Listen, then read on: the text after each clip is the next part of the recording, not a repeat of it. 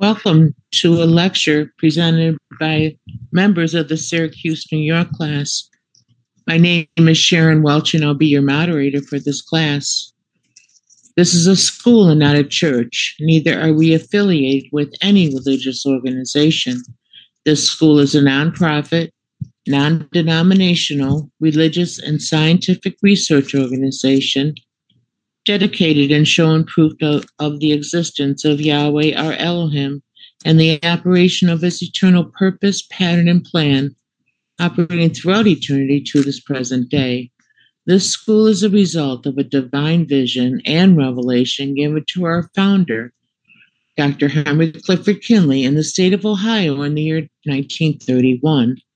We were incorporated in the state of California in 1958. Since that time, we have established branch schools throughout the United States, Canada, and other certain foreign countries. New York State was established in the Syracuse, New York class was established in 1969. The dean of the Syracuse, New York class is Dr. Patrick Trivison. The president is Dr. Robert Welch, and our vice president is Dr. John Cometti. Now, in this school, we use the true, correct, and original name and title of the Father, the Word or Son, and the Holy Spirit, which are contained in the original Hebrew text. The true name of the Father is Yahweh. It has been mistranslated to read Lord. The true title of the Word or Son is Elohim. It has been mistranslated to read God. And the true name of the Holy Spirit, manifested in or out of a physical body, is Yahshua. It has been mistranslated to read Jesus. Now, Lord and God are titles and not names. The Apostle Paul, filled with the Holy Spirit, states in 1 Corinthians 8:5 that there are Lords many and that there are gods many. But we now know that each Lord must have a name and each God must have a name also. Elohim is a title, but unlike Lord and God, Elohim is a divine title. That means that is the title that the Creator chose for himself. Now, Jesus is a name, but it is an erroneous name. A minor investigation on your part into a good dictionary or encyclopedia would prove that neither the Hebrew language, the Greek language, nor the Latin language have any characters or letters in their alphabet that would produce the sound that is made by the letter J. Neither was there a letter J in our English language until some 1400 years after the death of Messiah, making such names as Jesus and Jehovah improper renderings of the true name of the Father and his Son. Christ is a title, just like Lord and God. Yahweh is pure spirit. And in that state, he is incomprehensible and inscrutable. He is the ultimate source, substance, limits, and bounds. We have Yahweh in his pure spirit state, symbolized on this chart as a cloud. Yahweh is not a cloud. He merely chose a cloud to symbolize himself because the cloud has no particular or descriptive shape and form.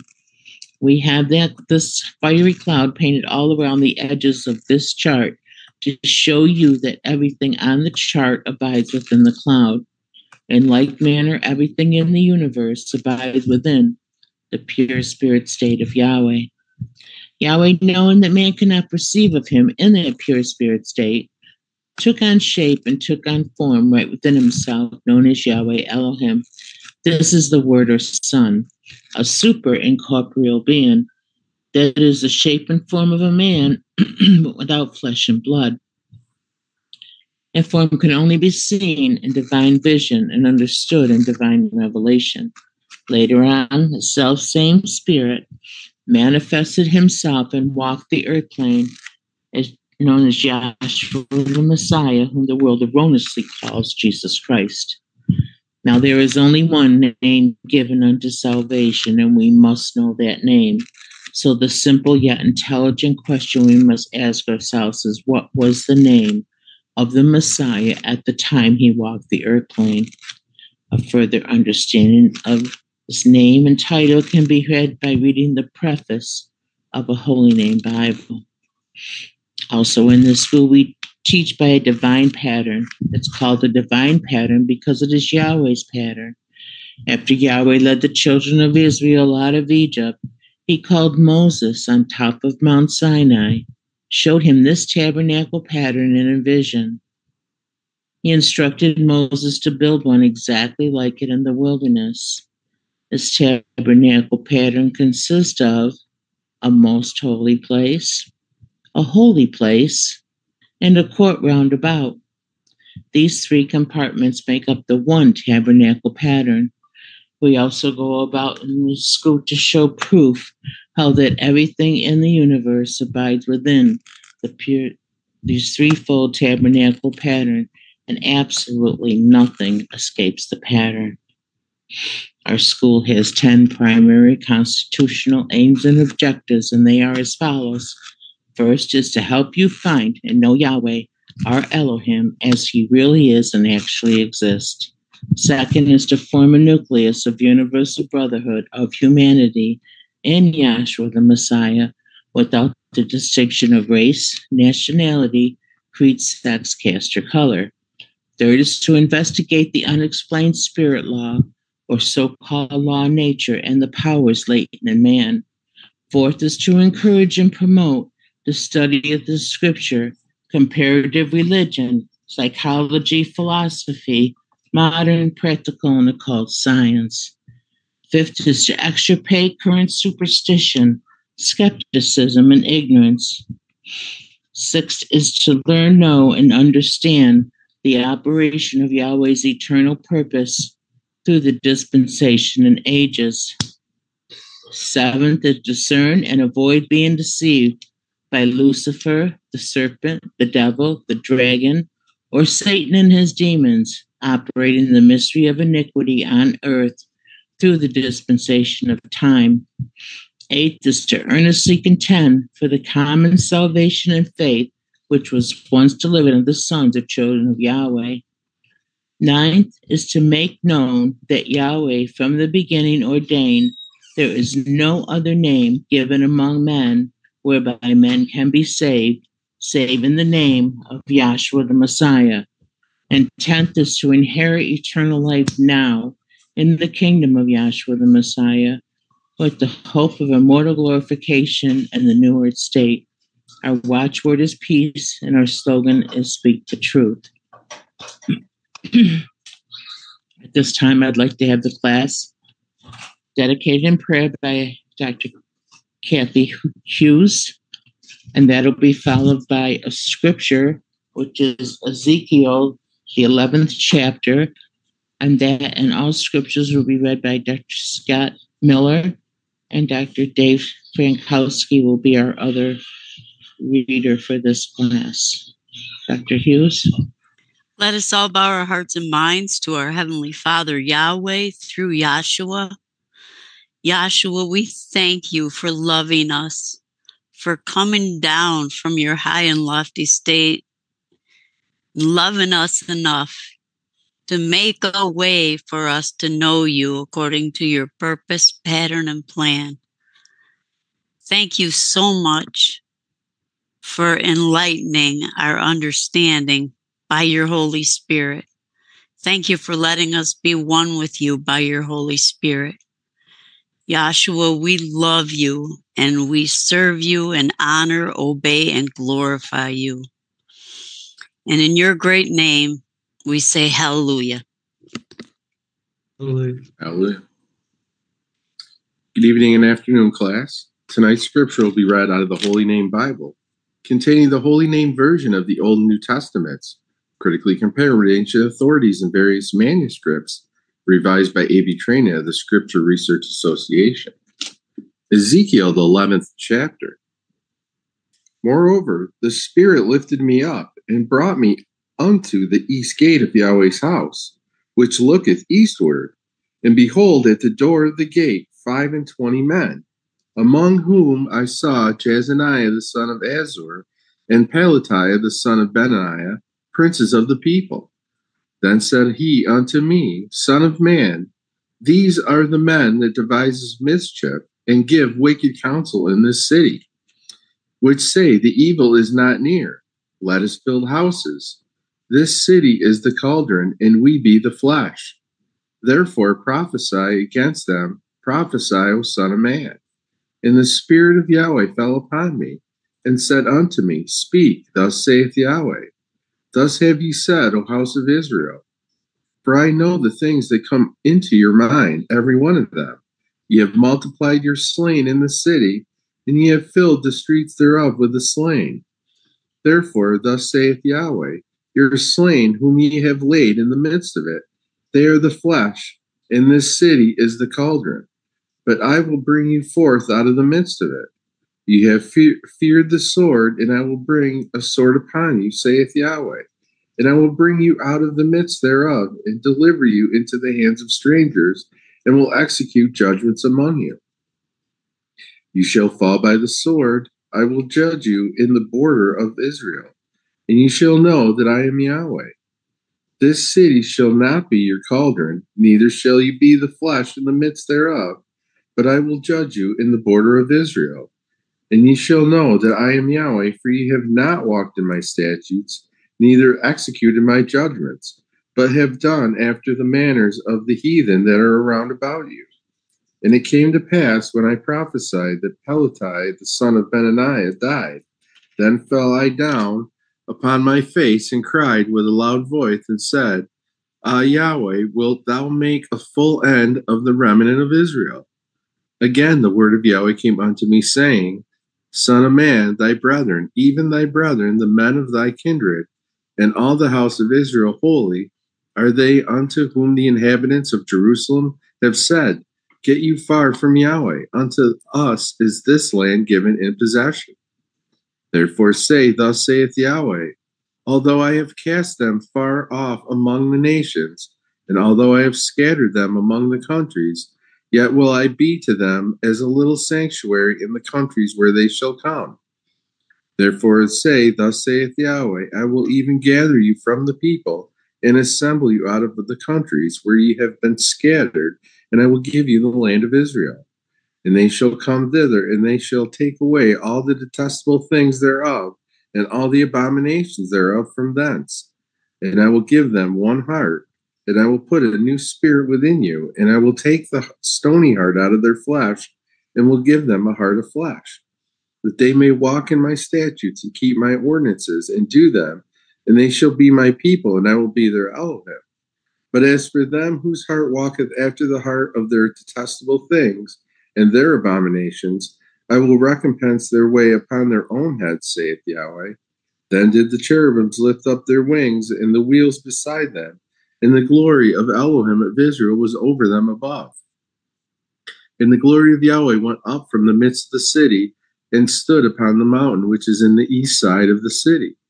Afterwards the Spirit took me up, and brought me in a vision by the Spirit of Elohim into Chaldea to them of the captivity.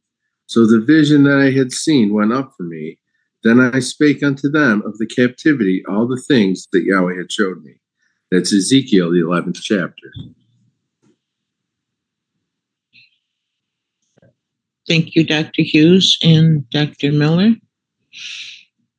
We'll have a 3-speaker format for this class, each speaker getting approximately 30 to 35 minutes. There will be a 5-minute sign that will be on the screen. Please acknowledge that you have seen the sign. And I also would like to welcome everyone that has joined us in the Zoom room, and also those that are viewing us on YouTube. And for our first speaker, we'd like to call on Dr. Frank DeMasi from our Syracuse, New York class.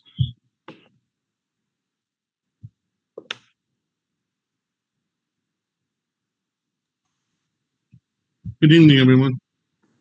Good evening. Good evening. Not going to be up very long. Let's start with scripture. Ezekiel 11:1. Moreover, the Spirit lifted me up and brought me unto the east gate of Yahweh's house, which looketh eastward, and behold, at the door of the gate 25 men, among them whom I saw Jazaniah the son of Azur, and Pelathiah the son of Benaniah, princes of the people. Then said he unto me, Son of man, these are the men that devise mischief and give wicked counsel in this city. Okay, Dave, stop right there. See, the beauty of the gift of understanding Yahweh's purpose and why the law and the prophets are so important. Principles that have occurred then, showing Yahweh's purpose, it overturns and overturns. So disobedience happened then, and disobedience is happening now. We have to realize and appreciate the gift that we've been given, that we can see and expose that mystery of iniquity where the world can't. And the leaders back then were it's the same as a parable of the shepherd. They fell asleep. You know, it all became products of men's vain imaginations. And all these things occurred then. It's all showing that they need a savior. And it's all going to lead. That's why Yahshua has to come into the flesh and fulfill a law that they couldn't keep. So now in this day and this age, by his grace and his mercy and him being in us, we can wait for our eventual glorification, which would be us being the part of Yahshua in that universal revelation, where all of a sudden everything in the flesh is just going to be melted away, and we're going to be in the body, and Yahshua is going to be the head. Now, this is all that's going to occur, but we have to. What our obligation is to preach this gospel, because how it's set up by the foolishness of preaching, we don't know when one soul that was predestined to hear this thing, that was dead spiritually, can go right from death right unto life. And only by the preaching and hearing, and only by Yahshua's mercy, because he's going to put himself right in them and change them. And this is just a precursor to Ezekiel 36. Get to that, whoever the reader is. Where is it? 19? Because this is the gospel is about your heart. When you love something, it's the first thing that comes into your mind. Nothing supersedes your love. When you love someone, when you love this gospel, nothing should supersede it. And what he's going to do, he's going to cause you, he's going to change your ways. You can't rely on yourself to do it. If you could rely on yourself to do it, you wouldn't need a savior, because you're choosing the right way. You're doing it yourself. And as a book, like why the law and the prophets are so important, every time a man did it on his own realization, it ended up in death. Read 19 for me, please. Ezekiel 36:19. And I scattered them among the heathen, and they were dispersed through the countries according to their way, and according to their doings I judged them. And when they entered unto the heathen, whither they went, they profaned my holy name. When they said to them, These are the people of Yahweh, and are gone forth out of this land. But I had pity for my holy name, which the house of Israel had profaned among the heathen, whither they went. Therefore say unto the house of Israel, Thus saith Yahweh Elohim, I do not this for your sakes, O house of Israel, but for my holy name's sake, which ye have profaned among the heathen. See, that's the problem. You know, the world, you got Allah, you got Buddha, you got all these different titles, Lord, God, Jesus, all these man-made concepts, theories, and opinions that people are bowing their hearts to and bowing their knees to and giving adoration to, and they've been deceived. And they don't even know they've been deceived. But by grace and mercy, our eyes are open. Our hearts have been circumcised. The flesh is taken away. That mystery of iniquity can't deceive us anymore. Scott, what did you read? I'm on 19 of the scripture. 11, 19? I thought you said Ezekiel 36. Yeah, that's okay. It's the same principle, same thing. Go to 19. Ezekiel 11 and 19. And I will give them one heart, and I will put a new spirit within them. And I will take the stony heart out of their flesh and will give them a heart of flesh. Now, the world looking at that, and they're thinking, what we got, a stone in our chest, and he's going to rip open our chest and pull out a stone and put back a fleshly heart? No, he's talking about a nature. He's talking about the way you react to things, what your preference is, what you pursue, what you don't allow to penetrate your core of your being. All these things, that's Yahshua in you. That's your only hope of glory. That's your strength. It's not you doing it. If you want to try and do it on your own, then somewhere down the road you're going to be patting your own self on the back, saying, "Oh, what a good job I did! Look what a good preacher boy I am! Look what a good Yahshua I am because of this, because of that." It's not that way. Not our motivation is not to look for glory for ourselves. We're trying to just share the beauty and of this amazing purpose and creator that we have. Going from simple simplicity, 1, 2, 3, to blow your socks off, witnesses that'll beat your head into the ground. It's irrefutable, undeniable. But he's got to make you see them, and not only see them, but he's got to make it penetrate your heart. So now it means something of value. Now you're not just, it's not just knowledge that you can go around brag about. No, you're seeing, you're understanding a creator so magnificent and a purpose so perfect and beautiful. And it's by simplicity. It's a 1, 2, 3 principle. A death, a burial, a resurrection, the blood, the water, spirit. All those things all agree in one. It's all showing forth a purpose. I didn't know nothing about a purpose when I first came to this class, in this school. In my church, it was frowned upon. They ruled by fear. They ruled by, don't you dare ask a question. You just listen to what we got to tell you. And if you act it up, you got a backhand, especially in my parish. It was fierce. And especially being an altar boy. You had to walk on eggshells. And heaven forbid you make the wrong move or you do the wrong thing. You heard about it. And again, all that fruit of that religion and that understanding back then was condemnation. I always left. I left there feeling good. In 10 minutes down the road, I got condemnation. But that's not what this gospel does. This gospel frees us from condemnation. It gives us a conscience. And we understand and know what's right and what's wrong through the witnesses. And that's Yahshua in us, allowing us to understand it and see it and revealing it to us. Is that all in 19, Scott? Let's go further. Verse 20. Yeah, go 20. That they may walk in my statutes and keep mine ordinances and do them. And they shall be my people, and I will be their Elohim. This is pretty much the purpose of what's going to happen. When this age ends, there's no dissension, there's no separatism, there's no ego, there's no evil in the body of Yahshua the Messiah.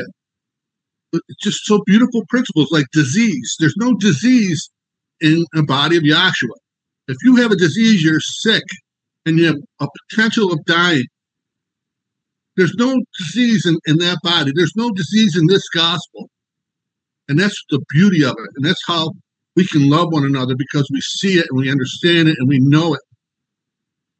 And it penetrates our core. Read on. Verse 21.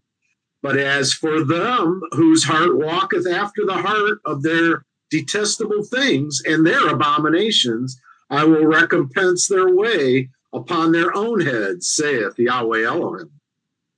See, it's just showing you all through the law and the prophets how if you followed what Yahweh told them to do, they were okay. But it had to be that it's Yahweh's purpose is allowing them to do that. It wasn't them on their own. And by them failing, it was Yahweh allowing them to. That's how it was set up and purposed. Because it's setting up down the road in the purpose that Yahshua has to come in and fulfill all those things that they couldn't keep to be reverent. Read on. Then did the cherubims lift up their wings, and the wheels beside them, and the glory of Yahweh Elohim of Israel was over them above. And the glory of Yahweh went up from the midst of the city, and stood upon the mountain which is on the east side of the city. Afterwards, the Spirit took me up and brought me in the vision of the Spirit of Elohim into Chaldea. This is the beauty. I'm sorry, Dave. This is the beauty of this gospel. You have to realize, see, at first I didn't understand what a revelation was. I didn't understand what a vision is. But if you see this gospel, you have had a vision. You have had a revelation. And especially if it penetrates you and you realize the value of it. You've had not only a vision, but you've had a revelation. And it changes your nature. It changes the way you are. And it's not you doing it. That's the beauty of this gospel. Just by sitting there, and you never know. You don't know what soul is meant to hear it and what soul is not meant to hear it. There's divine intervention to hear, and there's divine intervention not to hear. And that was crazy for me when I would sit there and in class, and there were times where I heard things and it penetrated my skull and my heart, and I would look and on the way home I would talk to different people, and they didn't hear a thing. And now down the road they end up leaving this class and going on their own ways to their own ideas, needing a physical band to feel secure, so they can have some sort of fight anxiety, and they got a man on the ground. We don't need a man on the ground. We have Yahshua in us. We can see physical things show us spiritual principles, but people can't. Sometimes people just see physical things and they can't get past to see the spiritual principle of what it's trying to show them. That's the gift. And if we have it, we have to be just on our knees thankful. Well, listen, I'm out of breath and I'm out of gas, so I hope people appreciate this gospel and keep coming to class and hold fast, and wait for that universal revelation. So all these worries, all these miserable things of this flesh will be left behind us, and we'll be in that one body of unity, of love, of peace, of righteousness, and of joy. With that, I'm going to give up the floor. Give all praises and honor to Yahshua Messiah. Thank you, Dr. DeMasi. For our next speaker, I'd like to call on Dr. Rochelle Morgan from Illinois. Dr. Morgan?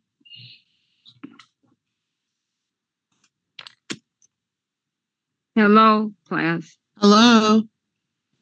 How are you all this evening? I hope everybody's fine. I enjoyed the remarks of the second speaker, because really the first speaker is the introduction to the gospel, and that's the moderation. And that's why I remember when I was invited to class for the first time, and they kept trying to tell me, make sure you come on time. And I've always been a person that likes to be on time for stuff, so that was easy for me to do. And I got there on time, and you remember so many things that happened, but what you don't remember is I don't remember what was said from the floor other than the name, and coming from that Christian background, I never knew the names. or the titles. And I definitely didn't know about heaven or hell. Those are things I thought that my priest had taught me. And it's amazing to me when you talk to certain people in certain religions, they really believe that hell is a geographical and heaven is a geographical location. And they believe that's where, when they die, and they believe their body's going there. And because the world doesn't teach us about a soul or anything of that nature. So I'm just going to go over some basic things that I've learned since being down here. And the thing that I learned was the name of the creator was Yahweh. And I had to first learn what the creator was, because the world didn't teach me what God was. They just said, there's a God. He lives in the sky. And so you're always facing towards the sky to talk or to even try and understand anything about God. Can we get John 4:24? Now, the tool that I was taught to use was the Bible, and because I didn't grow up reading the Bible, but I've heard the stories in the Bible, and I didn't know the Bible was broken down. Like the first 5 books is called the Law. The remaining 34 books are the prophets.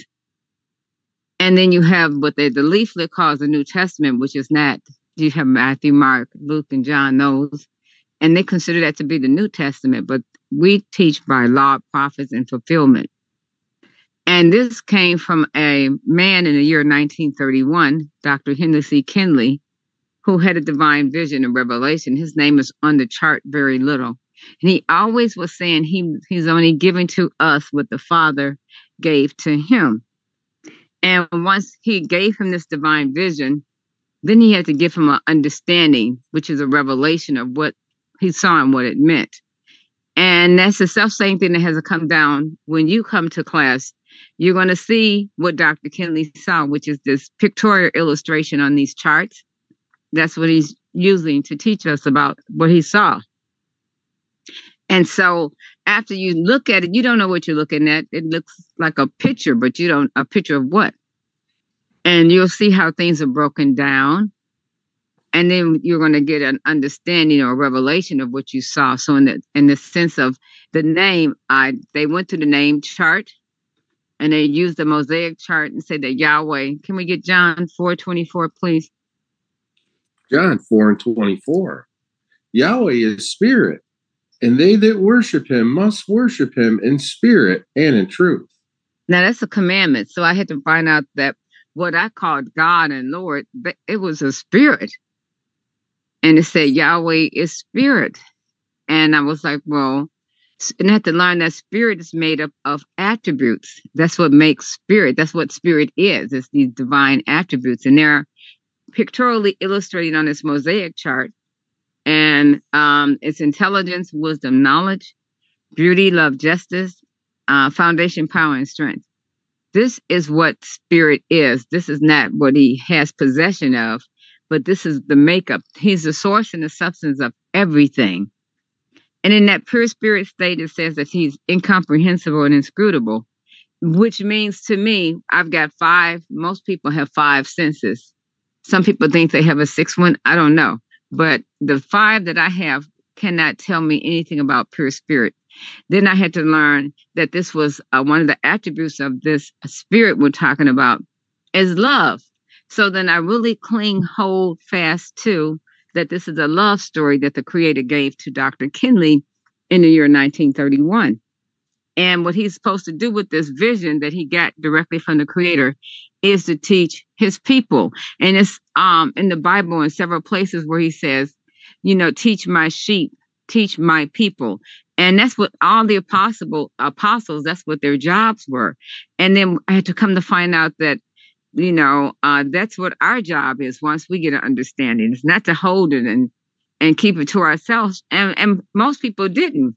I know when I first got the name of Yahweh, being pure spirit and having these divine attributes, and then when he takes on a shape and form so we can better understand him, and it says here, he gave himself the title Elohim, which is the archetype, meaning he's the original pattern of the universe.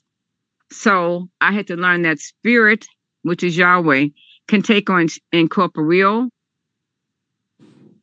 And when he took on that incorporeal form, and that's invisible. I'm going to also need Romans 1:19 and 20. And it's in the Bible, in the moderation, it said he can be seen in divine vision and divine revelation, meaning you need help to see him and help to understand him. And that's what Frank talked about earlier, too. But he could also, that self-same spirit, get into a physical body at an appointed time for our soul salvation. So I've talked about many things just now, just going over the process of Yahweh in that pure spirit taking on shape and form, then being in and out of a physical body as our salvation. And when he took on that shape and form as our salvation, he gave himself the name of Yahshua, which means Yahweh is salvation. And then I had to understand, well, why is salvation so important? Because in the Catholic Church, they don't teach about salvation. They didn't teach me anything about when I die. I just knew I died and either I went to hell or went to heaven. That's about as much as I knew. And once I understood that the Creator was a pattern, well, what does a pattern consist of? And that's on the, that's right there on the same chart. Can I get that one scripture read first, please? Romans 1:19. Because that which may be known of Yahweh is manifest in them, for Yahweh hath shown it unto them. For the invisible things of him from the creation of the world are clearly seen, being understood by the things that are made, even his eternal power and Godhead, so that they are without excuse. So see, I found out I really had no excuse, but I didn't know this was in the Bible. I've never heard the scripture or anything like that. And it says something can be known about, the Creator. Well, I thought I was just so happy when I saw that little pamphlet we used to pass out to first-time visitors. And it was a small little pamphlet, and they would go over the names. So I rushed to my priest to show it to him, and he looked at it and he said, that's absolutely right. There was no bickering. There was no argument. He's like, yes, we know these names, but it's more profitable for us to use the name of Lord God and Jesus Christ. So in other words, to this Catholic priest, it didn't make any difference what you called him.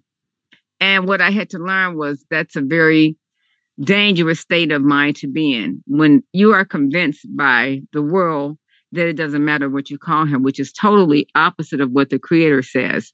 Can we get somewhere in Acts where there is no other name in heaven or something like that? But then I also wanted in Acts the 17, I think 17 and 28, where he tells us about Yahweh and how he really is.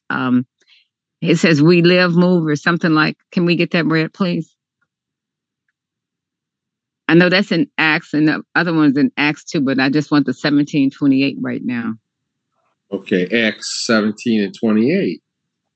For in him we live and move and have our being, as certain also of your own poets have said, for we are also his offspring. So when you hear something like for in him, that takes so much, everything we're saying takes so much explanation. That's why we ask you to come down with an open mind and an open heart and some paper and pen and take some notes. This is a school. We're not trying to teach you something so you can say by osmosis. No, this you have to do some research. Why do I say that? Because in order for me to get a better understanding, I couldn't just sit there and say, oh, okay, his name is Yahweh. I had to go and do some research. I had to go and talk with the person that helped me get a spiritual understanding. And I went to them first to talk with them to see, are these people correct with this? Because I've never heard this before. And then when he said, yes, they're correct, but then it doesn't matter what you call him. Well, what's the point in knowing the truth? And then they still tell you something that's not true after that. Because it says in Romans, there is something that we can know about the Creator, but the world doesn't teach that. I was listening to a lecture the other day and someone was saying how, which is true, they have been taught, and I've been taught this all my life. If you want to know about the Creator God, Lord God, Jesus Christ, you're going to find out more about him when you take off the flesh. That's the total opposite of what the truth is. We teach down at this school, you have to know right now, while you're breathing, while you're alive, while you're above the ground, you have to know your Creator now and get that relationship now. You can't wait to die to learn of him, because we just read it said, but there is no excuse. And what is that? And what that has really come to mean to me when we say there's no excuse, You take something as simple as looking at nature, or I'm going to use water. The water is something that the world is having a shortage of right now all over. And some people praying for rain. Some people wish it stopped raining. There's flooding. There's all type of stuff. But water is one of the tools that you need because your body, I believe, is 97% water or something like that. So you need water to survive. And water consists in 3 states. It's 2 hydrogen and oxygen. That's just the chemical makeup of water. But water can be in a gaseous state, a liquid state, or a solid state. And I'm using that example because that's how the creator is. He existed with this pattern. Being in that pure spirit state, he's abstract. He has the name of Yahweh. And when he takes on shape and form, that's intermediate. That's that liquid. That's Yahweh Elohim. And then when he gets into a physical body and walk the earth plane, he gives himself the name of Yahshua, the Messiah. And that's solid. So you have gas, liquid, and solid. You have abstract, intermediate, and concrete. Those are the states that the creator exists in. I didn't know any of that. And the importance of knowing just that little bit helps you to better understand when you are reading the Bible and you understand why the name is so important, because they'll have you believing things that makes no sense. The Bible is a very complex book, but if we go back a pattern and have some tools to work with, it'll make more sense. Just like it says, and I think the law of the prophets, it says, if they speak, can we get where it says if they speak not according to this word? I mean, there are scriptures like that help us to now get a better understanding of how to listen, how to make better judgment. And we also have a textbook in the school. And in the beginning of our textbook, Dr. Kinley talks about how people have failed to make a detailed investigation on the things that they have learned in and out of class, out here in the world. You have to make a detailed investigation. And when I had to learn that I was made up spirit, soul, and body, that's a detailed investigation for me because I didn't know that's how I was made up. I just thought I had a body and that was it. I knew nothing about the saving of a soul and about the flesh. I mean, they make up so many interpretations that movies like The Exorcist scare the mess out of you because this is all you see or things like that. And you're like, I don't want to see the devil. I don't want to see that. Not realizing that what we're telling you will shake you. And it's worse than watching the Exodus, worse than seeing that green vomit come out that girl's face. You learn this truth and you are going to be shaken to your very existence because now you have a reason to ask questions of, well, how come I never was taught this type of stuff? How come I didn't know this as a little girl in the 3rd grade? And Frank talks wonderfully about the Catholic Church. And it just brings back memories for me about those altar boys and how that was like being a captain of police. If you were altar boy, you got the best. They had the best because they work with the priests. So people look, and that's what's ingrained in little kids. And they look at stuff like that and they, oh, and I want to be like this. And they put these not realistic impressions on the child's mind. And when Yahshua said, Dr. Kinley explained to us how once he got this divine vision of revelation, everything we learned, absolutely everything we learned was a lie. It was incorrect. And that really blew me away because I didn't know that. And when you say it was a lie, it was incorrect, we were just taught things that were not right. We were taught things that only dealt with the physical body, with the flesh. And it says in John, I believe, can we get John 6:63, something like that? If we can read there a little, that'll help a little. John 6:63. Mm-hmm. It is the spirit that quickeneth, the flesh profiteth nothing. See, I didn't know. Stop for a sec. I didn't know it said it's the spirit. Now, once you learn that you are in a physical body, within that physical body, you have a soul, and that soul is operating by universal spirit law. And then you learn universal spirit law has 2 mysteries in operation: the mystery of righteousness and the mystery of unrighteousness. And when you learn that kind of stuff and you realize that the spirit It said, read that line again. That's a wonderful scripture to know. It is the spirit that quickeneth.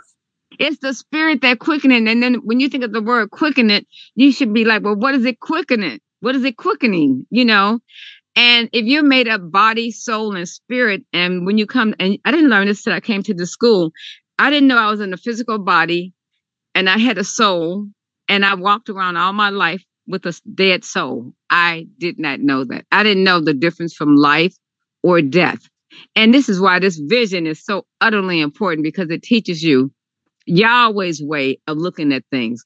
And then when you read in that scripture in Exodus, and when it says Yahweh, the name was given to him, the man Moses, and he said he had to turn aside to see. Well, see, that same thing hasn't happened to us. We come down in these classes. Most of us are over 21, and we have to turn aside to see. And I don't mean physically turn aside with your body, but more so with your mind's eye. When I was taught the name was Yahweh, and his title was Yahweh Elohim, and my salvation was in the name of Yahshua and no longer Jesus.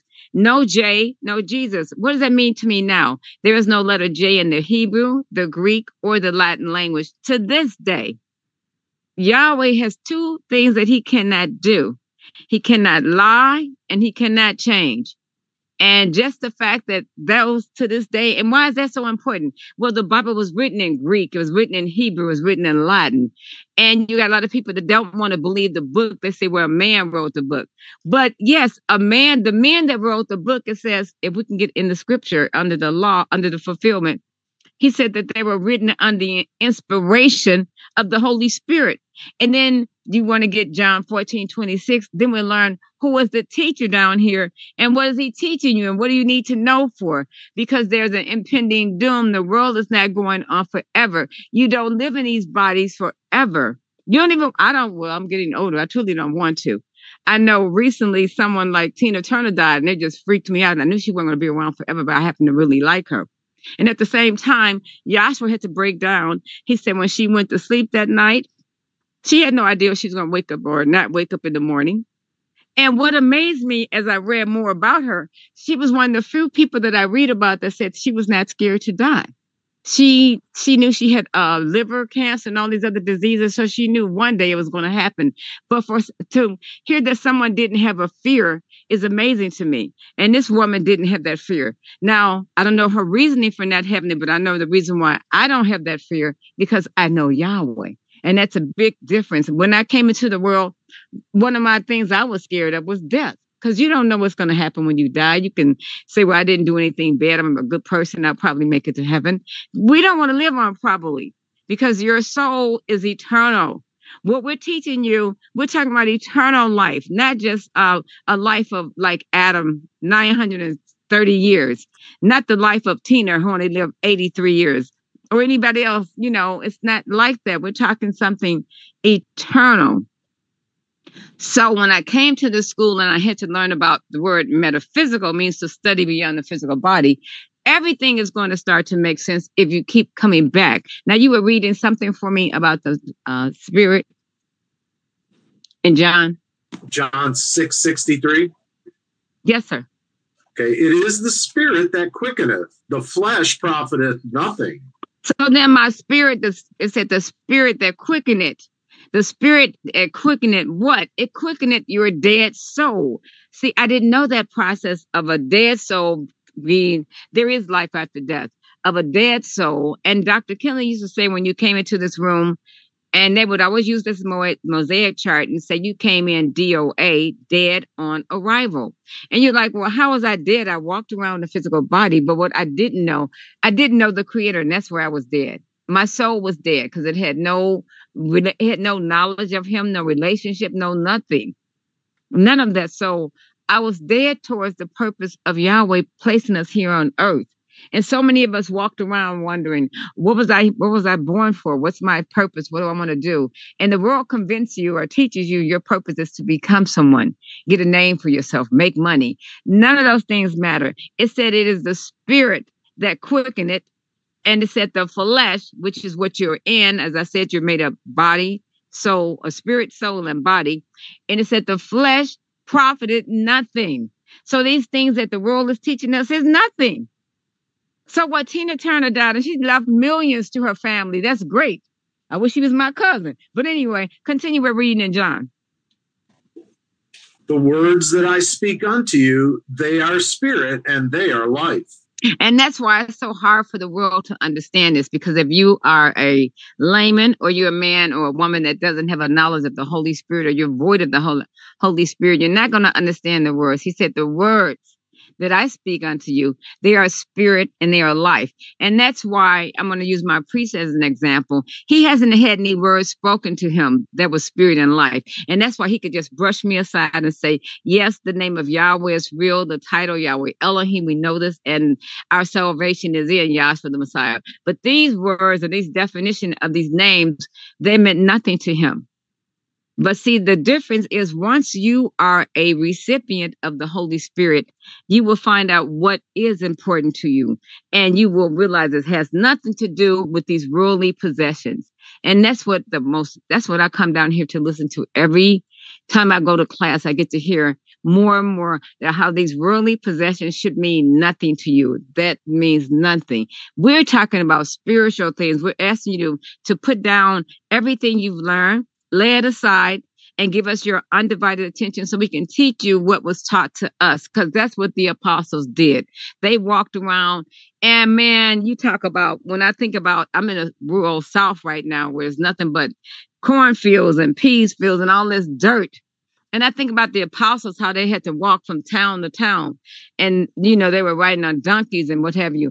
It's just filthy. And these people just walked around going from town to town, Corinthians, Timothy, those different places, trying Colossians and trying to get the brethren to see he has come. He's here. Now that was thousands of years ago when they had the opportunity to talk face to face to Yahshua. And Yahshua was telling him how, think not, over in Matthew 5:17, that I've come to destroy the law or the prophets. Those are his witnesses. He said, I came to fulfill what was written in the law. So for the world now to teach these people out here that the Messiah came to give them a good Christian example is a lie. He's not about teaching you to be a good Christian. We're not about teaching you to be a good Christian or good anything. Your parents, whoever raised you, should have made you understand the values of being nice to one another. Understand the values of loving one another. Understand the values of not stealing from one another, not raping your neighbor's wife, not wanting your neighbor's things. These are things that should have been taught to you as you were growing up. And when you come down to a place like this, we're not trying to teach you that. We're trying to teach you something very spiritual. We're trying to tell you that we are in the world, but we're not of the world. That doesn't mean that because I have an understanding that I get to stop working, I can go lock myself in the closet and not do anything. I still got to get up. I still got to go to work. I can't retire yet. I still have to eat. And what's so sad, I still have to try and preach this gospel in this town where people don't want to hear anything about the Messiah, because I'm like, well, Yahshua, I'm down here. There are thousands of people and don't nobody want to hear the gospel. It's heartbreaking. Nobody. Well, I see the 5 minutes. I'm going to stop, but I'm just saying it. I'm like, I've done this before. I went to Georgia. I lived there 5 years. I went there trying to get my sister and her family to listen to the gospel. Nobody wanted to hear it. Nobody. Now I'm down here in Southern Illinois. All these schools, all these educated people, PhDs. I know so many educated people. I can't have a conversation with them about the truth. These Christians down here don't want to know. So I'm like, well, okay, Yahshua. I feel like, I'm on the Isle of Patmos. I'm by myself from a natural standpoint. So all I can do now is depend on the brethren through these Zoom classes, through these telephone Zoom classes, through the little picnics we have, the little meetings and gatherings that we have. You are all that we are all that we have. And that's why we have to hold each other's arms up. You may think I don't want to come to class tonight, but you don't realize it's an honor. It's a joy to have a class to go to. I have not been to a class in 2 years, but I'm in class every single day. And at the same time, when you're out here in the world like I am, and you realize, I understand now why Dr. Kinley said he used to walk around and see nothing but dead people, all these dead souls. And you have the truth in you, and they don't want to hear it. So I'm going to end on that note. I hope it wasn't too depressing. We preach a lively, very lively gospel. This is a lively gospel. And wherever state and condition you find yourself in, count it a blessing, because Joshua is there with you. We're never alone. So I hope somebody got something out of this. I give all praise and honor and glory to my Father, and I'll give it over to the moderator. Thank you. Thank you, Dr. Morgan. And for our next speaker, I'd like to call on the president of the Oceanside, California class, Dr. Carl Emler. Dr. Emler? Good evening. Good evening.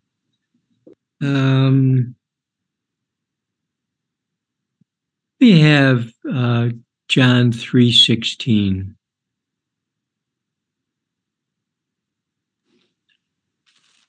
John 3:16. For Yahweh so loved the world that he gave his only begotten Son, that whosoever believeth in him should not perish, but have everlasting life. Now, this is a fairly common Bible verse in the world.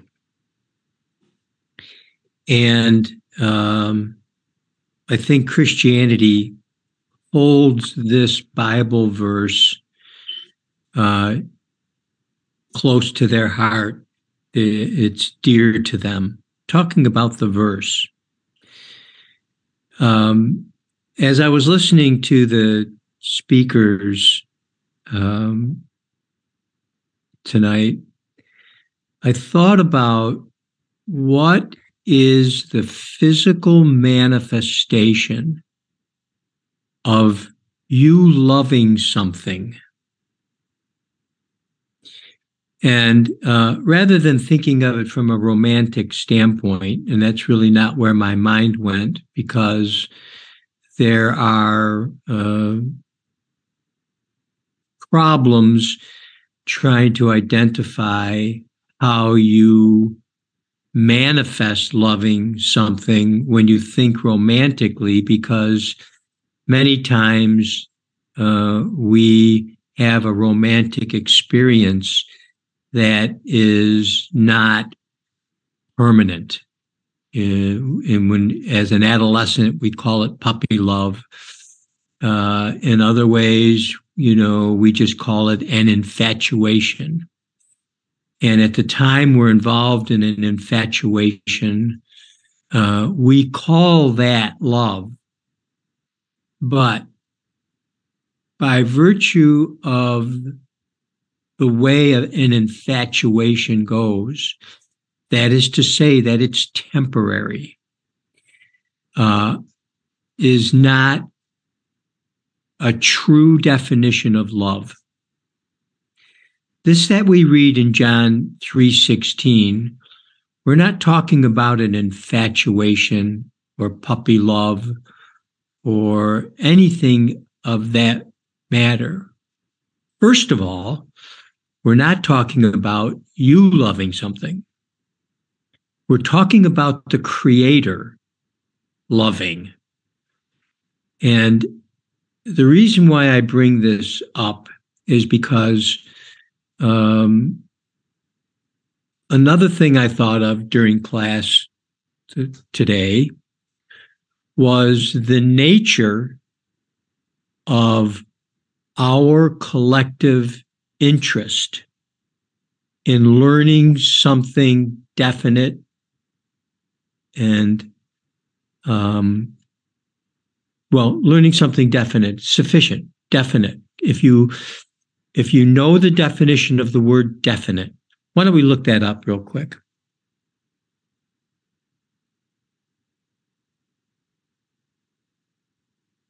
The reason why I'm doing this way is because, both the speakers spoke about their experience in Christianity. And both of them were Roman Catholics. There are other forms of Christianity, but Roman Catholicism I'll use this term, is the mother of all of the Christian dialects or all of the Christian sects that we have. And I think Diane looked it up at one point. There were tens of thousands of them now. I don't know, my mind is thinking 40 or 60, and she's not, she had to step out for a moment, so I'll ask her later. But there are a lot of sects of Christianity. But the very first identified organized sect of Christianity, not the organized sect of the gospel of Yahshua the Messiah that was preached by the apostles. This is, you're going to find out, a very different gospel than is preached by subsequent generations who established the Roman Catholic Church, and then from which that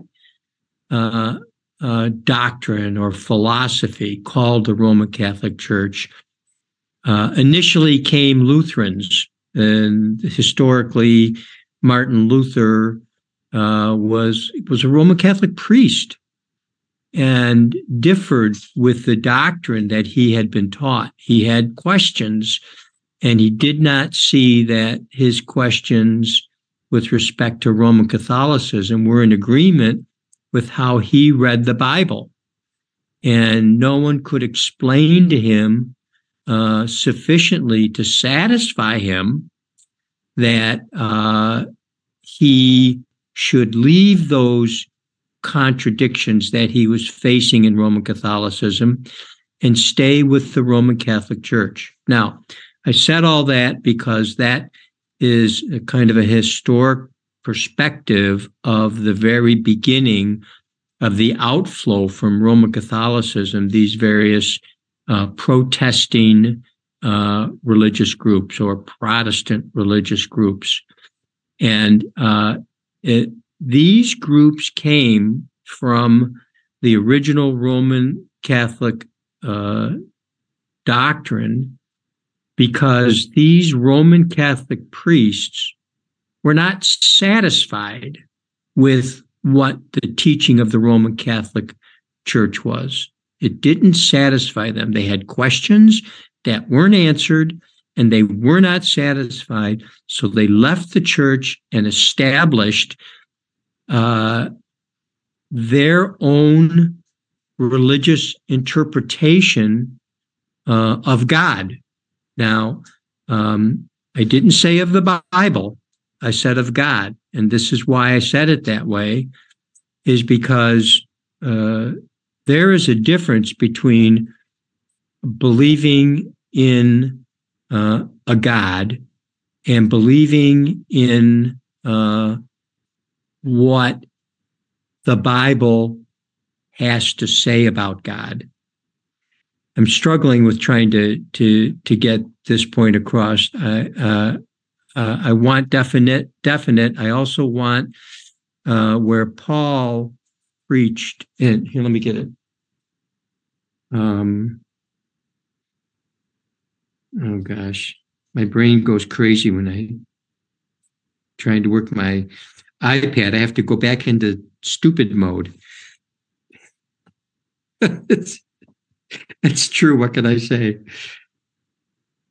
Let me see here. I'm going to want Acts, the 28th chapter. And let me tell you where in a minute. But first, get me definite in the dictionary. I'm going to try to pull this together. Go ahead. It's out of the Merriam-Webster's Dictionary and Thesaurus. Definite, having distinct limits, clear in meaning, typically designated and identified or immediately identifiable person or thing. Determinate, finite, limited, measured, narrow, restricted. All right. So I want that first definition. So this second definition that you're reading has to do with having, definite limits and bounds. If you're doing a drawing, it's finite. You can get right down like a microscope and see the very detail of it. But I want that first definition again, if you would. Having distinct limits. Go ahead. Clear in meaning, typically designating an identified or immediately identifiable person or thing. Now, so this is a description of, you can't use the same word in the sentence that you want to describe your sentence. This is how you describe something.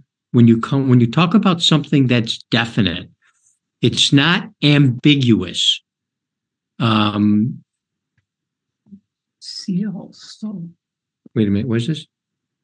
Right here. All right, Diane just handed me something. See also clear, defined, distinct, explicit, expressed. The opposite of definite is ambiguous. Mm-hmm. And I don't know if anyone here, and you can speak out, doesn't know at least an idea of what ambiguous means. If someone's trying to explain something to you, they're not making it clear, and you can't understand it, it could be any way, shape, or form, it's ambiguous. Mm-hmm. Something that's definite is defined so clearly that you recognize it as soon as you see it.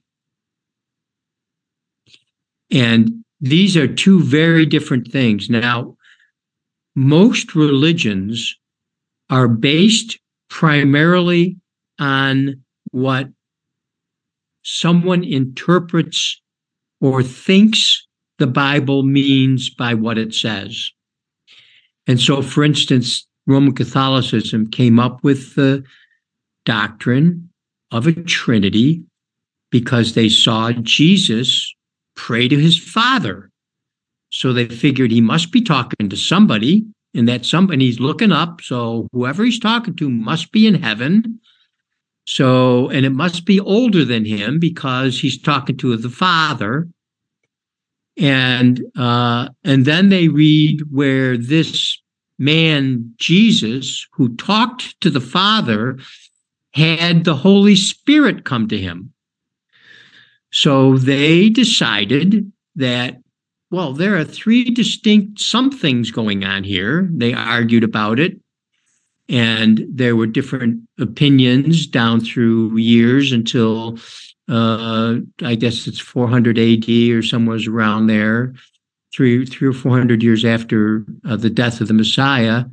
They concluded by majority of people agreeing that God is a Trinity, three separate personalities, but all one God.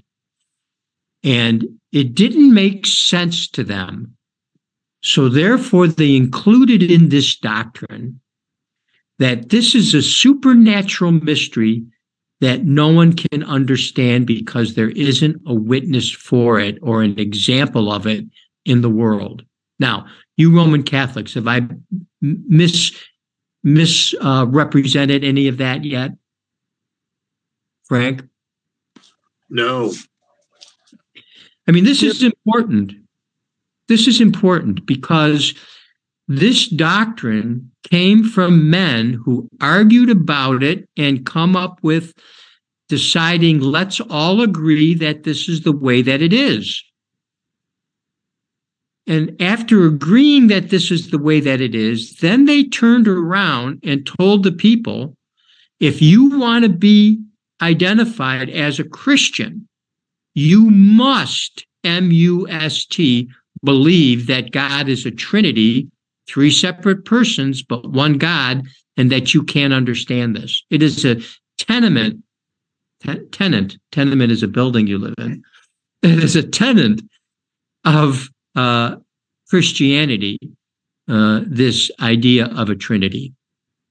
And even in Protestantism, they believe in a Trinity, because if you don't believe in a Trinity, as far as Christianity is concerned, you're a heretic.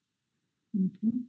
Now, this idea of the way they've established a doctrine is what I'm trying to get at, as far as the difference between an accurate, definite understanding and a theory, concept, and an opinion. These are two very different things.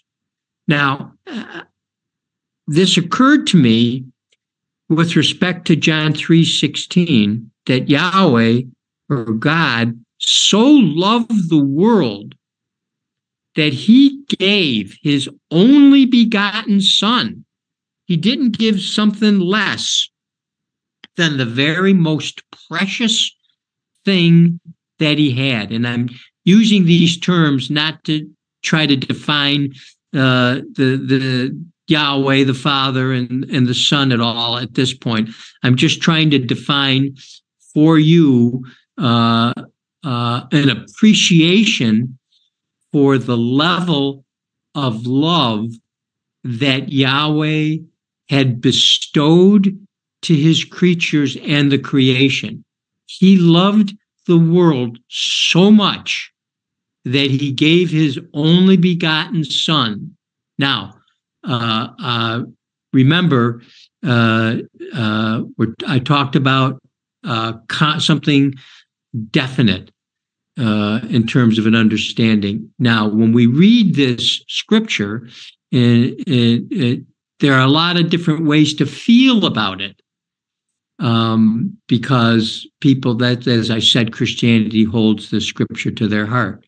So there's a lot of ways to feel about it, and they can feel, oh, that's so beautiful, or what. But in order to understand what we are doing here tonight, and what you're doing, and what you're investing your time this evening, tonight, we should appreciate and ask ourselves, what is the level of love that we have for our Creator? Now, we understand the level of love that Yahweh, or God, has for his creation.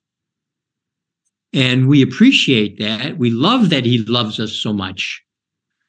Now, reread John again in there, 3:16. John 3:16. For Yahweh so loved the world that he gave his only begotten Son, that whosoever believeth in him should not perish, but have everlasting life. So Yahweh, or God, gave his only begotten Son, that whosoever should believe in him, that only begotten Son, period, whosoever shall believe in him shall not perish, and shall have everlasting life. Not whosoever shall believe in whatever they think God's Son is like. Mm-hmm. And, you know, these classes, when I first came into class back in the 70s, I was 21 years old. I went to a room in a library in Syracuse and sat in my very first class. And it was 2 hours where some guy stood up in front of the room and talked for 2 hours. I have never had that experience in church. As a matter of fact, the minister or priest in church doesn't spend more than 15 or 20 minutes talking to you about something, and the rest of it is just ceremony and I don't know, walking, standing and praying and singing and reading. But the priest, the minister, spends maybe 15 or 20 minutes on his homily. This time I'm sitting in a class, a 21-year-old kid, and I'm paying attention to someone expounding about God for 2 solid hours. And to be honest with you, back then it was longer than 2 hours.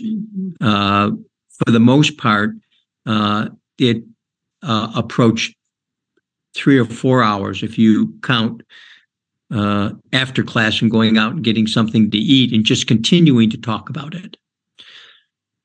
There was an immersion in an understanding about how the Bible can explain great mysteries about God, such as God so loved the world that he gave his only begotten Son, that whosoever shall believe in him shall not perish, but have everlasting life. There's a whole lot of stuff going on in that scripture that people have no appreciation for in the world. First of all, it's an expression of God's love, and it mentions his Son, and so people envision or have an idea of what the Son of God is like. And then it tells you that if you believe in whatever is being spoken of in John 6, this verse, that you won't perish, which indicates if you don't believe in that, you will perish.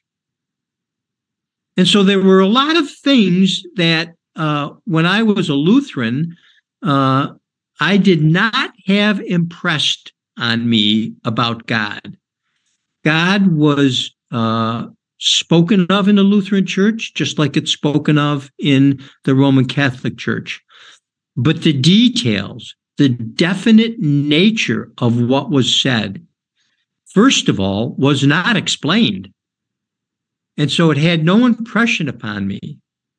And so I was allowed to leave church and have some kind of an idea of what the heck they were talking about without having any evidence, without having any proof, without having ever had any witnesses to cause me to believe what they were saying is true. It was mostly ceremony. Now, I'm talking about this idea of Yahweh and the love that he has, and that he gave his only begotten Son. And that is to say that Yahweh gave his all as a function of the expression of his love. And now I'm going to tell you this, and I want you to think about this, is that if you love something, I mean, actually love something, whether it's something to do or whatever, if you love something, you give your all to it. You are fully immersed in that. I know people who love a football team and who are so immersed in this love of this football team that they have created in their basement a shrine. Diane's chuckling, but it's really it was really an interesting experience for me to see how greatly someone could love a football team that they would erect a shrine in their basement, and they would buy stock in this football team, pay money, I don't know, $100 or so per share, whatever, a stock in this football team. And you'd think, well, that's great because, you know, if they do good, my stock goes up. And if they do bad, my stock goes down. No, you buy stock in this football team and you can't sell it. And it doesn't go up and it doesn't go down. It's a donation to the football team and they call it stock. And then you say, I'm a part owner, but they don't have any benefit from that at all. That's how much they love a football team. Now, I'm trying to get across to you the idea of that we know what it means from a physical manifestation to love something. Many of us have a hobby that we are immersed in. For instance, I loved rock climbing and snowboarding. And I realized one of the reasons why I love those kinds of sports is because I love doing something that I do by myself. And so that's where my passion is doing it myself and not on a team or any of that kind of stuff. That's just who I am, and it's not right or wrong, but it's what drives me. If I were to do a sport, it would have to be a sport, a personal, independent sport. So there's something about, and so I went and did crazy things, jumped out of an airplane because I could do that by myself. All of this kind of stuff I pursued, spent money on it and everything else. And I realized, that that's a manifestation, the same as this guy who has a shrine in his basement for a football team. Now, this is where I'm coming from with this. If you really love something, you commit your life to it. And you may have a job and the money goes into what your love is. If you love sailing, you get a bigger sailboat and you'll go broke for that kind of a thing. You immerse yourself in something that you love. And people all over the world proclaim a deep love of God, but seldom does anybody immerse themselves in the pursuit of that God.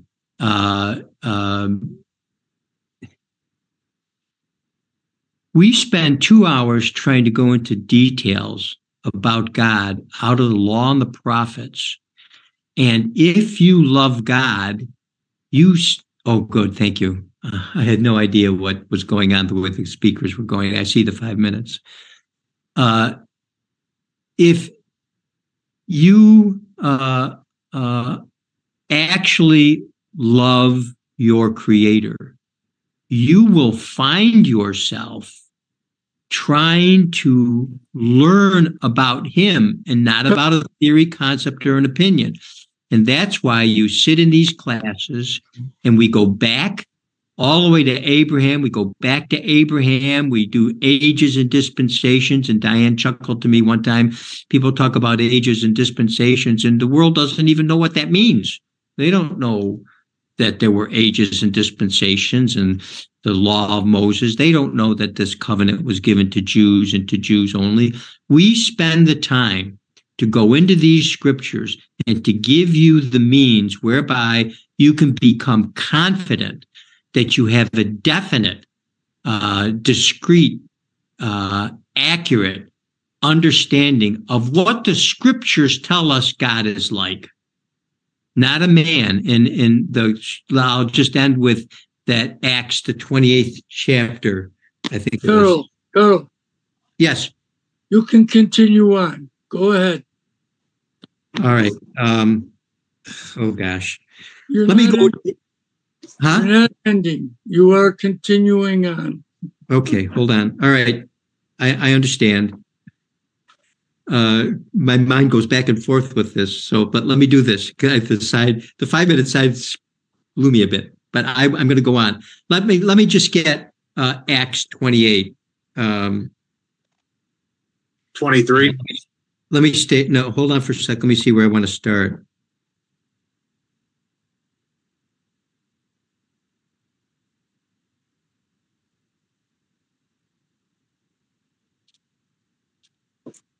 Started 17, Acts 28:17. And it came to pass. Paul is called to Rome. I'm sorry, Dave. Paul is called to Rome, and he's a prisoner. Paul suffered to dwell by himself with a soldier who kept him. So he was under house arrest, essentially. And it came to pass after 3 days, this is what he does. So now he's a prisoner in Rome. and he's going to call the Jews together. Go ahead now, Dave. And it came to pass after 3 days, Paul called the chief of the Jews together. And when they were come together, he said unto them, Men and brethren, though I have committed nothing against the people or customs of our fathers, yet was I delivered prisoner from Jerusalem into the hands of the Romans, who, when they had examined me, would have let me go, because there was no cause of death in me. Now, so Paul is making a statement here that he's been made a prisoner, but he hasn't done anything wrong. And this is what he says: I have not committed anything against the people. This is to say the Jews or the Hebrews. He hasn't committed anything against the Hebrews or the Jews or the people, or the customs of our fathers. Now, let me have the Messiah. Oh gosh, it could be 539, where he's chastising the priests. What he calls him? No, it's the 6th chapter, because I think that's where he calls him, "You are of your father, the devil." 8. 8. I should know these things, Kathy. What could I say? So let me have John 8. 44. 8:44. Yeah, go ahead. Give me John 8:44. John 8:44. Ye are of your father, the devil. Oh, hold on. I got to go there. Because I'm contrasting this with what he said about the customs of the fathers. I'm making an example here. Let's see. You do the deeds of your father, 41. Yeah, that's about close to where I'm going. Start at 38. 38. John 8:38. I speak that which I have seen with my father, and ye do that which ye have seen with your father.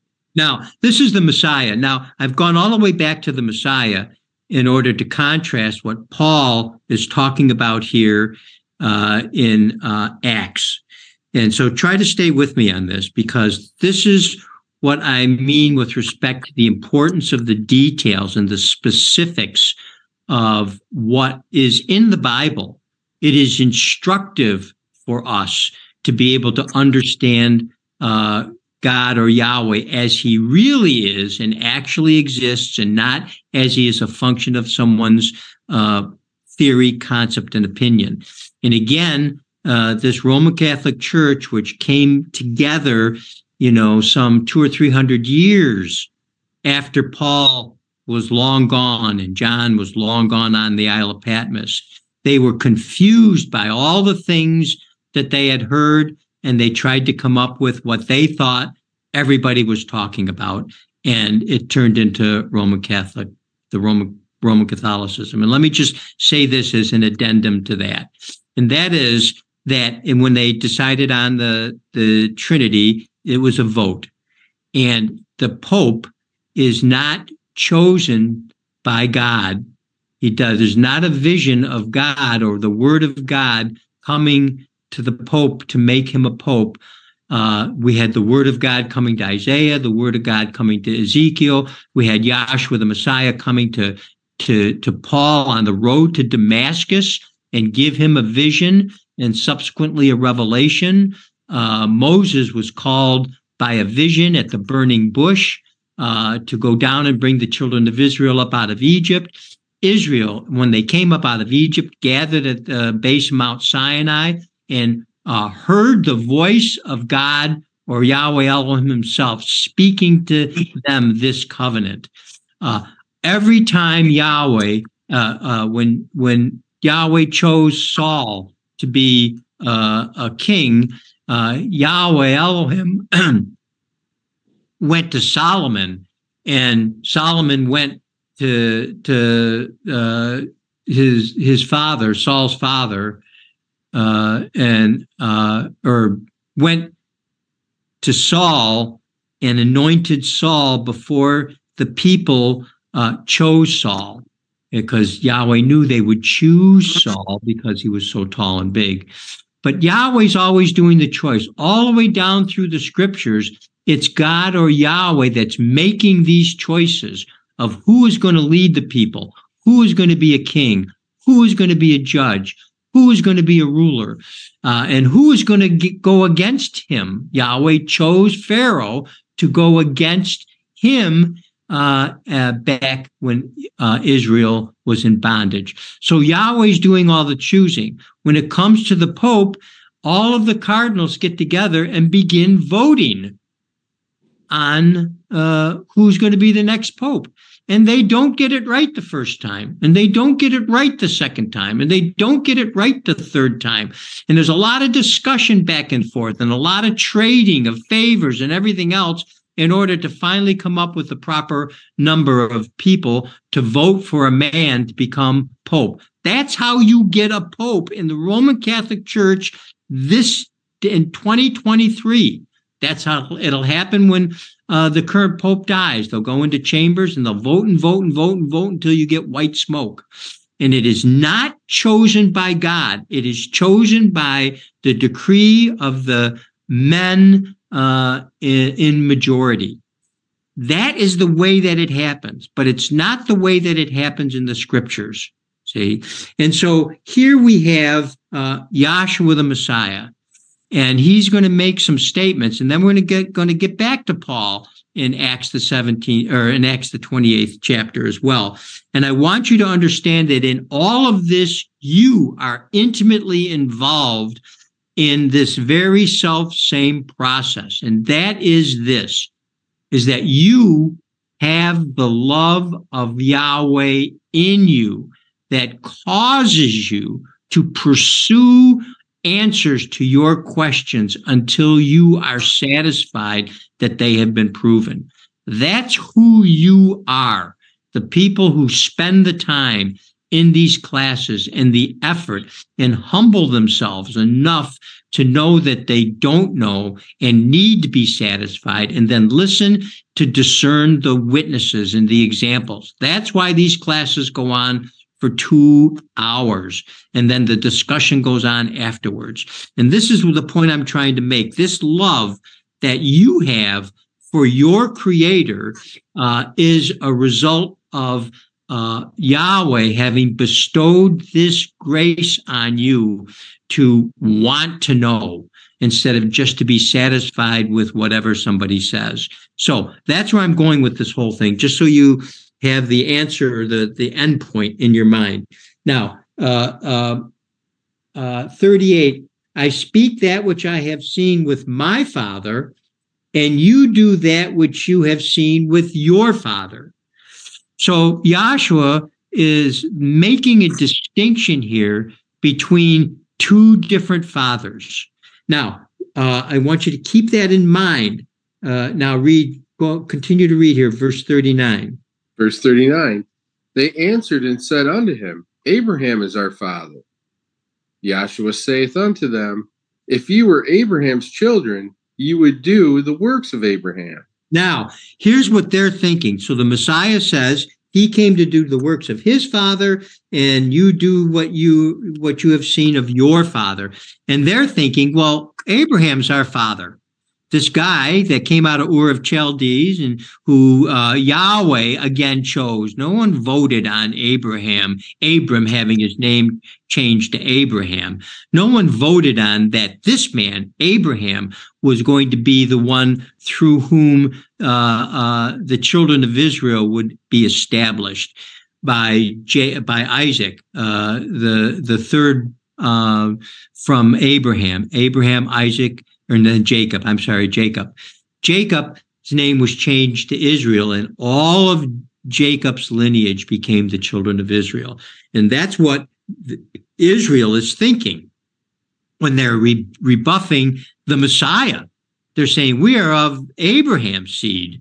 Abraham is our father, because they're looking back at Jacob, who brought forth the children of Israel. But that's not the fathers that the Messiah is talking about. when the Messiah talks about his father, he's talking about a spiritual father. And when he's talking about their father, he's also talking about a spiritual father. And Abraham was a physical father. Isaac was a physical father. Jacob was a physical father. And all of the Israelites were birthed by physical other Israelites, and they became the children of Israel. And what we learn in this class is that that is a manifestation or an example of a principle. But nobody knew that back at the time of Moses. Nobody knew it at the time that the Messiah spoke, and the Messiah is instructing them now face to face. So they say that they are from Abraham, and Joshua says to him, well, if that were true, then you'd do the works of Abraham. Read on here now. But now ye seek to kill me, a man that hath told you the truth, which I have heard of Yahweh. This did not Abraham. So he just simply says, Abraham had visitations from God. God visited him and had dinner with him as in a vision and in a physical manifestation, and gave Abraham promises right from the Creator. And we accept that. We read that in the Bible and we accept that. And the Messiah goes right back to that and talks about how you seek to kill me because I have told you the truth. And Abraham didn't do that. Abraham bowed to Yahweh Elohim every time he came to Abraham. Yahweh Elohim gave Abraham a son when he was 90 years old or 99 years old. And his wife was 99, gave him a son. And that son grew up into 18, 19, 20-year-old kid. And Yahweh asked Abraham to sacrifice that son. And Abraham was going to do that. And I'm not going to get into the details of it. We know the story of how he bound his son and laid him on the altar, and he raised a sword to kill his son, to sacrifice his son because he was asked to do it. And Yahweh withheld his hand and said, do this ram instead.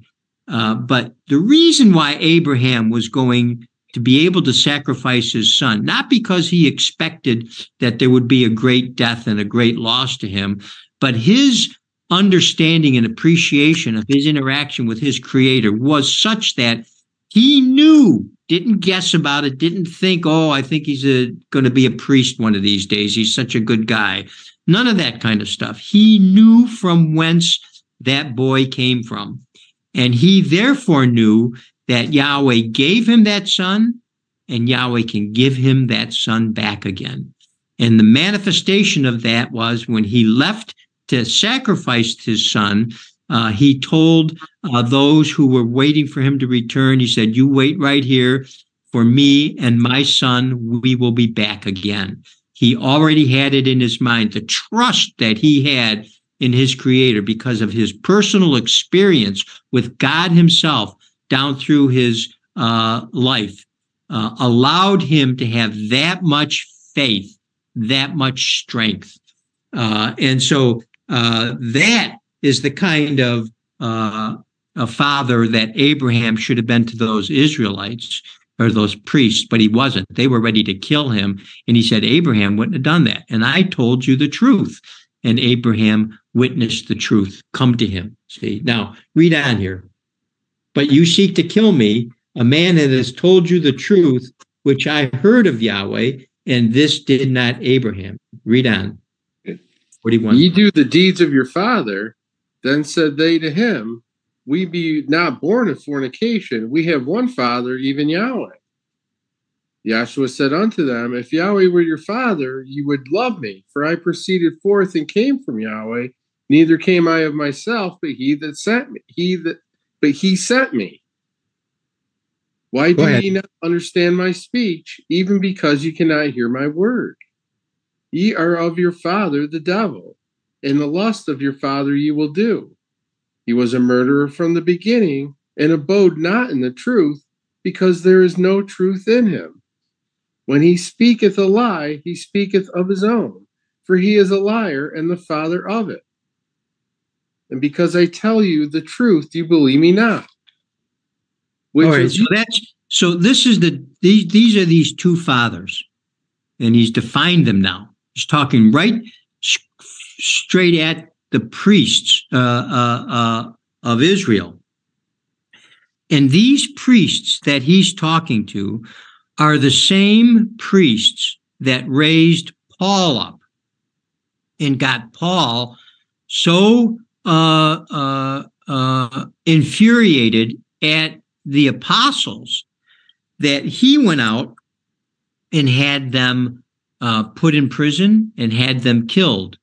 And he was at Stephen's stoning as a witness to these priests. And Paul was following those priests, the law that was interpreted by those priests, because Paul didn't know any better. But on the road to Damascus, Yahshua himself showed up to Paul and described to him who he was and opened up the scriptures now, not the theories and concepts of the priests, which the Messiah was against, and called those theories and concepts the devil, from their father the devil. He called them lies. And the Messiah was put up on a cross as a manifestation of the result of going against that father, the devil, because that father was a liar and a murderer. And so the Messiah goes up on this cross as a manifestation that those Jews, those priests, called for his death. And so therefore their doctrine was opposed to Yahweh's doctrine, because they killed, if you will, crucified the Son of Yahweh, who Yahweh sent in order to free these people from this covenant that was given to them that they couldn't keep. So you have these two fathers being described here. So now I want you to go back over into Acts 28 where we were. We're at 28 and 19, Carl. All right, hold on. Let me get there.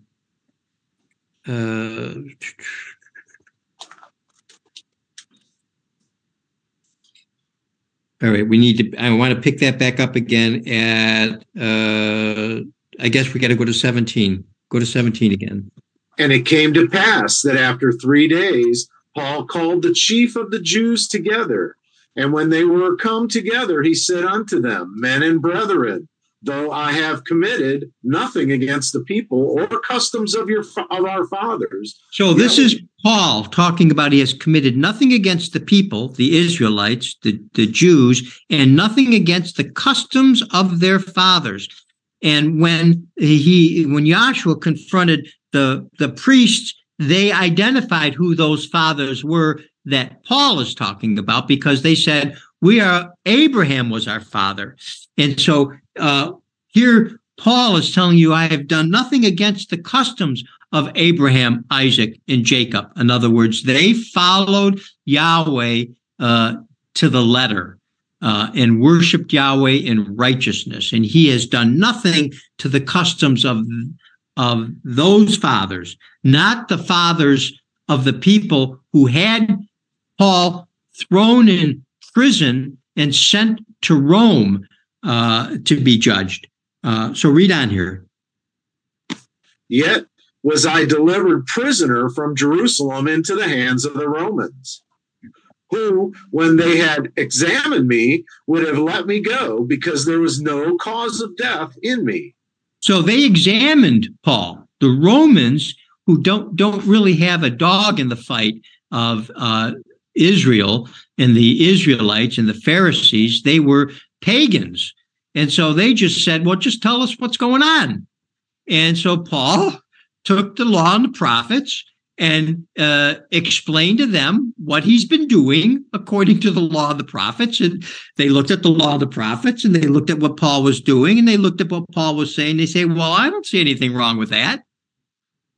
Now, they didn't have a vision and revelation and understanding of God, but they certainly could see that everything that Paul said, he had a reason to say, and it wasn't his theory, concept, and opinion. Paul took them to the scriptures, and you'll read later that he taught day and night out of the scriptures.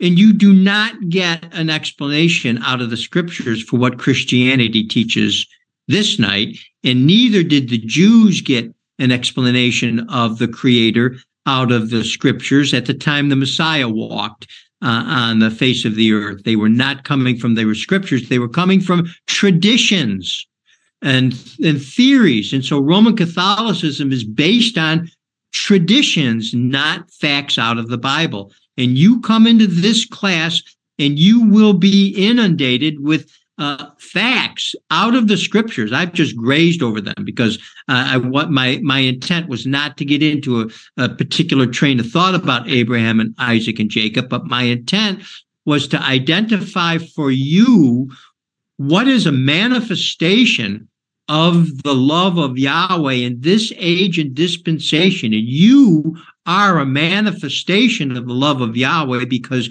you are patient enough to spend 2 hours and listen to details about Israel coming out of Egypt into the wilderness and into Canaan's land and learning about the kings and learning about covenants and all of a sudden finding out there's ages and dispensations, and then all of a sudden realize, well, I can look at the creation and learn something. So people tell you about anatomy and physiology and cellular biology and physics of the atom and all other kinds of things for you not to learn about biology, not to learn about physics and all that, but to learn invisible principles about your Creator. You are driven to find out that can be known about Yahweh. And we're going to go into Romans 1:19 and 20 in a bit and expound a little bit on this.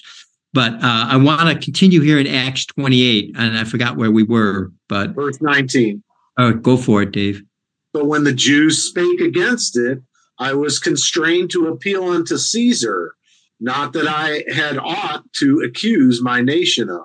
So the Jews just spoke against what he was saying. And so he, in order to get out of trouble, because he was a Roman citizen, he appealed to Caesar. And he goes, not that I had anything to accuse my nation of, but he was accusing the leaders who were misrepresenting the nation. See, now read on here. For this cause, therefore, have I called for you to see you and to speak with you. Now, these are the Jews. He's called the Jews together. This is why. And that's why he said, I'm not here to accuse you. I'm here to try to get you to understand. I'm pleading my case to the Jews now, because the Romans already agreed there's nothing wrong with him, that he should die. See, read on. Because that for the hope of Israel, I am bound with this chain. Now, oh gosh, Paul says, for the hope of Israel, I am bound with this chain. Get me really quick where Paul talks about they have a zeal towards Yahweh, but not according to knowledge. Is it 1 Corinthians? Romans 10, 1-4. I knew it was a 10. Thanks, Kath. Give me the other. Give me that Romans 10, 1-4. Romans 10 and 1. Brethren, my heart's desire and prayer to Yahweh for Israel is that they might be saved. Now, this statement that Paul makes here, and I've said this before, this is not just, my thoughts and prayers are with you because your children have been shot, and then they go out to lunch and have a ball with their friends. I'm talking about what goes on this night when we have these mass shootings and stuff, and all of these political leaders get up and, my thoughts and prayers go out to you, and they don't do a darn thing that can be done to at least alleviate some of the death and disaster, and then they go to lunch later and just sit around and talk about something altogether different. They don't even give it a second thought after that. This is not Paul's status here. Paul means what he says. His heart's desire and his prayer for Israel is that Israel might be saved. And that's why he says over here that I'm not against the nation, I had not ought to accuse my nation, and because his nation, his heart is towards his nation, towards his people, because he sees how badly they've been deceived, because he was deceived. And so now his heart's desire that Israel might be saved. Why? Because they have a zeal towards Yahweh. Go ahead and finish that. For I bear them record that they have a zeal of Yahweh, but not according to knowledge. They have a zeal of Yahweh, but not according to knowledge. What does it mean that they have a zeal of Yahweh? The Jews, the Israelites, have all these laws that they have to keep. And if you go down into the heart of the Hasidic Jewish neighborhoods, the way they dress, what they eat, how they operate during their day, what they can and cannot do, on and on and on. Everything is a law to them that they try to follow. And that's the zeal that they have. But Paul, even back then, said it is not according to knowledge. And to this day, all of those laws that they're trying to keep, it's not according to the knowledge of Yahweh's purpose, which is what you're getting in these 2 hours. And every 2 hours you spend thereafter, you get a detailed explanation of what the purpose of Yahweh is, the law of Yahweh, and not the law of man. Finish that off, Dave. Or Got it. I was going to get there. For they being ignorant of Yahweh's righteousness and going about to establish their own righteousness, have not submitted themselves unto the righteousness of Yahweh. So what they've done is they've established their own righteousness. Now, we don't have time to delve too deep into this, but if you go over into Deuteronomy, the 6th chapter, I think it's 6:24, but I'll just quote what I know is back there, and hopefully we could find it if we absolutely need it. But Yahweh told the people that it would be your righteousness if you do all the things that are contained in the law that he gave them from the top of the mountain. Yahweh defined righteousness as doing those specific works that he specified, the details. That's why I wanted to talk about this comprehensive, definite details. He described what righteousness was, and nobody could keep it. And so when the Messiah goes to get baptized, he tells John doesn't want to baptize him. John wants to be baptized by him because he said he didn't have any sin, and John knew he was a sinner. So he said, well, if you don't have any sin, then you should be baptizing me. This is in the 3rd chapter of Matthew. And Messiah says to him, John, I understand you're right about that, but suffer this to be so because we are fulfilling all righteousness. And what the Messiah knew and what John the Baptist knew, but modern day Christians do not know, is that when the Messiah spoke of fulfilling or finishing righteousness, and John the Baptist was willing to be a party of that by baptizing Yahshua, they both knew that the righteousness that they were speaking of was the righteousness that Yahweh had declared was righteousness, which was keeping the law of that old covenant. The Messiah was fulfilling that old covenant written in tables of stone and moving it out of the way. That was the definition of righteousness. And Christianity doesn't know that. Christianity has their own definition of righteousness, whatever it may be. Doing good or, giving up something on Lent and all kinds of things they establish as righteousness. But Yahweh always speaks what righteousness is. And when the Messiah came, he told the people what the new righteousness was going to be, and that was to love Yahweh with all your heart and with all your soul. Not do these works of the commandments and everything, but instead turn your soul and heart to Yahweh and love him. And that's why I had started this with Yahweh so loved the world that he gave his only begotten son, because now under this covenant, it is a covenant of love. And if you love your creator, you will give whatever it takes. And I'm not talking about money. I'm talking about your attention and your patience and your willingness to suffer class after class and to go and ask somebody, what did you mean by that? And try to learn these things about your Creator. See, you would do that. And so Paul is showing what is in his heart for his people, and the things that we do to go into these details in order to get you to understand something specifically that you can count on. I see the 5-minute sign. Thank you. Something that you can count on is a manifestation of the love that you have for the truth over your own theories, concepts, and opinions.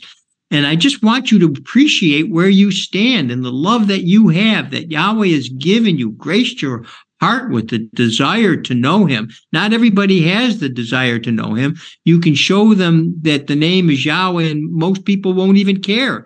They don't care whether it's his name or not. And they just decide that he doesn't care either because they don't care. So they put their minds over and above what Yahweh says, and Yahweh has always revered his name. That's just a manifestation or example, but it's a principle of where you stand, what you're willing to give up. You're willing to give up what you hold dear, and that is to say what you believed in your heart about God. If someone shows you something that disagrees with what you believe, you are willing to give that belief up. You understand? And embrace the truth. And Yahshua is the truth. I'm the way, the truth, and the life. And that's what you're embracing. You're embracing the truth of Yahweh, or his son, which he gave, which he loved this truth. He loved this understanding. He gave that so that the world might be saved. Now, I've only got a couple of minutes on. We got to finish this Acts, the 28. Start from where you were. Verse 21, Carl. Thank you. And they said unto him, we neither received letters out of Judea concerning thee, neither any of the brethren that came showed or spake any harm of thee. So now this population of Jews that he's talking about doesn't know what happened in Israel when Paul was there and raised havoc. Paul, there's not time. Paul was chased from place to place. Every place he'd go, the Jews would send somebody in to cause trouble so that Paul would get kicked out of the city. And then he'd go to another place, and then the Jews would conspire and send people to infiltrators to cause trouble. You can read about that in the first part of Acts, the 17th chapter. Paul went to a city and they conspired and sent someone else there. And so Paul was always having trouble. But these Jews didn't know this history of this, what Paul had been through and what Paul had seen in the conversion of Paul and what Paul is teaching. They were virgins with respect to this understanding in this gospel. And each and every one of us was one of these virgins to this knowledge and understanding when we first came into this class. So he said, brethren that came, no one spoke any harm of you. They didn't talk bad about you, Paul. What's up? Read on. But we desire to hear of thee what thou thinkest. For as concerning this sect, we know that everywhere it is spoken against. So this is where the word sect comes in. And it was used just the way that we talk about sects, cults, and creeds of Christianity. This, in their mind, in these Jews' mind, what Paul was teaching was a sect of Judaism, because he was going into the law and the prophets and preaching an explanation of the law and the prophets that was in disagreement with what they had always heard about as far as the law and the prophets and Judaism was concerned, their religion, if you will. And they said, we didn't hear nothing about this. But we know this, everywhere people are yelling about it, speaking against it, but they still wanted to know. They had a desire to know, even though it was badly spoken of. Read on here. And when they had appointed him a day, there came many to him into his lodging, to whom he expounded and testified the kingdom of Yahweh, persuading them concerning Yahshua both out of the law of Moses and out of the prophets, from morning till evening. And read the next verse, and then I'm going to get Romans 1:19 and 20 real quick. 24, and some believe that the things which were spoken, and some believe not. So some believed the law and prophets, and some didn't. Some believed the theories and concepts of the priests, and some believed the law and the prophets. Now we'll end with Romans 1:19 and 20. Romans 1:19. Because that which may be known of Yahweh is manifest in them, for Yahweh has showed it unto them. For the invisible things of him from the creation of the world are clearly seen. That's the distinction. They're distinct. They're definite. They're clearly seen. Read. Being understood by the things that are made. And those are the witnesses, being understood by the things that are made. Read on. Even his eternal power and Godhead, so that they are without excuse. Even his eternal power and the Godhead or supernal nature can clearly be seen, and you're without an excuse. And Roman Catholicism tells you that the Godhead, this Trinity, is a supernatural mystery that you cannot understand, apparently until you die. I don't know how far into that goes, but you can't understand it as long as you're alive. It is a total contradiction to what Paul, who had a divine vision and revelation straight from Yahshua, beginning in his travels on the road to Damascus. And so we just ask in these 2 hours to look at these witnesses, and do you embrace the witnesses, or do you embrace your own theories, concepts, and opinions? And whatever the answer to that will depend on whether we ever see you again. And so this is what I had been thinking about. This is what I was thinking as far as the love that we have for the knowledge of our Creator. Sometimes we get it wrong, and we get in turmoil, but we stick it out until Yahweh has satisfied us with enough witnesses that we understand this purpose. And so thank you for the time. Thank you very much, Dr. Emler. And that'll conclude our class. I'd like to thank again all that have participated in the Zoom, and also those that are viewing us on YouTube. We are here every Wednesday from 7 to 9. We also hold in-person classes at the Bramley Library in Jordan, New York, from 7 to 9 p.m. We will end with the doxology taken from the last 2 verses of the book of Jude in the Holy Name Bible. Now unto him that is able to keep you from falling, and to present you faultless in the presence of his glory with exceeding joy, to the only wise Elohim our Savior, through Yahshua the Messiah our Sovereign, belong glory and majesty, dominion and power, both before all time and now and ever. Let the class say, Hallelujah. Hallelujah. Hallelujah.